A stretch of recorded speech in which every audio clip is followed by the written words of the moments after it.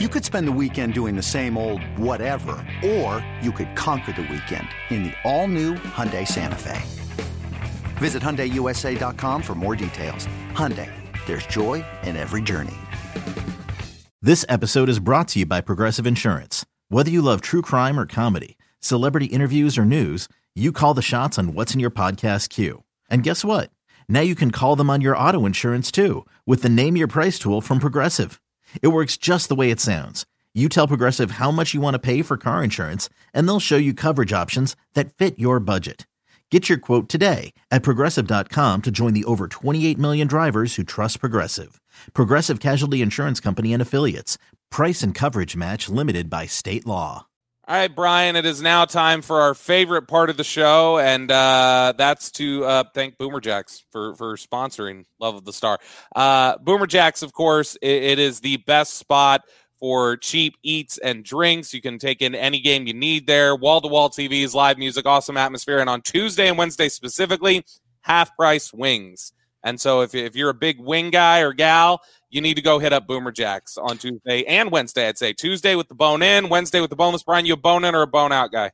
Bone in guy for sure. But I also want to say something too, Bobby. If you're one of those guys or gals that's coming in for the game against Commanders this weekend, hey, hit Bobby and I on Twitter. Yes. Let us know that. We love when you're in Boomer Jacks. They've got all your college games. They've got great food. Go in there, hang out. They'll be good on your pocketbook as because you're going to need all that money at AT&T Stadium the next day. So, yeah, just hang out at Boomer Jacks. Let you know you're there, and we'll give you a shout-out as well. Absolutely. So, Boomer Jacks, the spot for you. Go check them out this weekend for the college football games. It's a wonderful spot. You can find your location, 17 DFW locations at boomerjacks.com. All right, Brian, now it's time for our favorite segment of the show. The Twitter mailbag, where we get to talk to our listeners a little bit. First question here, let's go with Ryan. And I know you addressed this one on Twitter a little bit, but I'll give you a chance to talk about it here on the air as well. He says, has Joe Philbin earned back a little respect with how the semi-disaster scenario offensive line is played? While the decisions have been questioned, the results have been positive, better than the end of last season, better than most expected. You know what, Bobby? I answered his question. I just said, let me answer this question right now. So I'll answer. I answered it on Twitter, and I answered for him right now. Absolutely. Joe Philbin, again, been very critical of some of the things that they've done offensively. Didn't always agree with how they were playing some of the guys, maybe some of the development of some of the guys. But you have to give him credit for what's going on again with Terrence Steele at right tackle, who I've been, again, very critical of. You have to give him credit with Tyler Smith. Now, I will say this.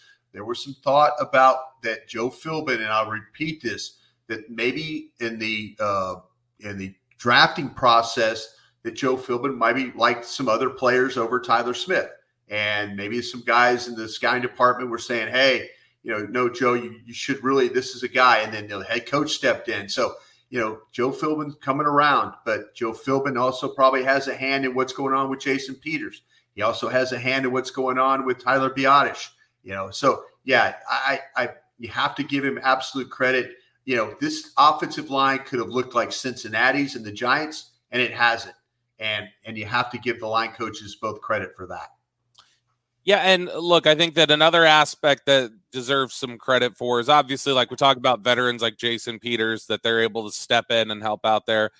There's also guys out there like, Duke Manyweather, friend of the show here, who do a great job giving these guys some supplemental coaching and some assistance during the offseason with the way the CBA rules about what kind of coaching they can receive when, they're in the offseason mode. I'm curious, when you were scouting, when you were doing things, was that common? Were there Oh, no, yeah. That were able to work with guys during the offseason and stuff like that? Yeah, coaches are phobic about this, and I haven't been.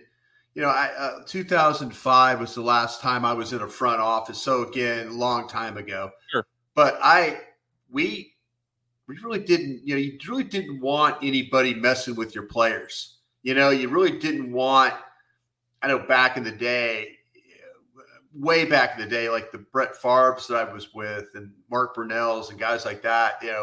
They didn't have extra coaches. They weren't going, the guys like a name that just pops in my head is Tom House, who the former Major League Baseball relief pitcher. And Dak worked with. Yeah, Tom, when Tom came along, you're like going, what? The one thing that we were okay with were the speed coaches. There were these speed coaches around the country that guys went and worked with, and you're like going, oh, okay, well, maybe that will help. But when you're starting talking about mechanics and, how you set a pass set or how you throw a ball, that was really kind of frowned upon.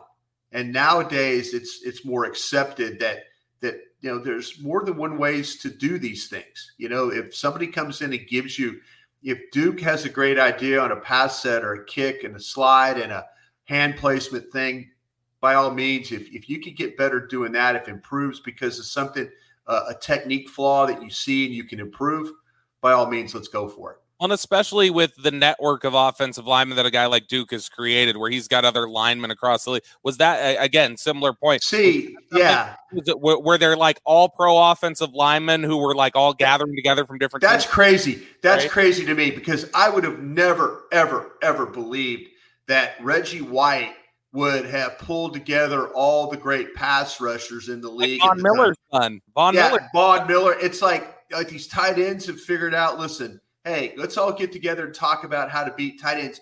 And even if it's at the expense of your strong safeties or linebackers that are covering these guys.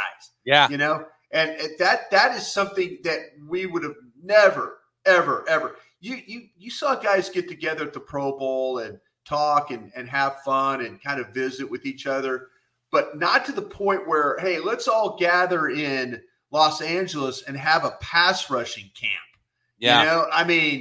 That in itself is, and the teams, I've never asked anybody if they are bothered with that, because like I say, Von Miller, to go learn from Von Miller, if I'm Dorrance Armstrong and I get to go to Von Miller pass rush school, but then I'm playing the Bills and I'm wearing out their tackles with Von Miller pass rush technique stuff that I learned, man, that as a scout or a front office guy, I'd been like, well, I'm happy that Von Miller is on our team, but why is Von Miller telling young players how to play against our tackles?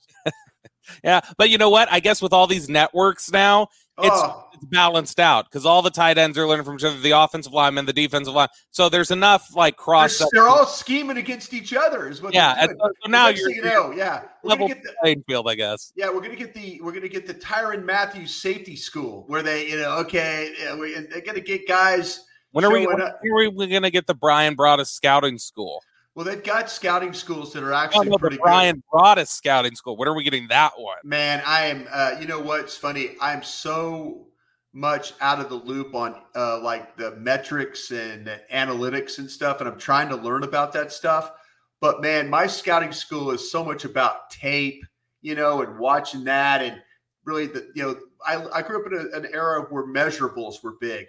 But man, you get the measurables. I never in my lifetime dreamed that a 5'9" quarterback would get drafted first overall when you see a guy like Kyler Murray.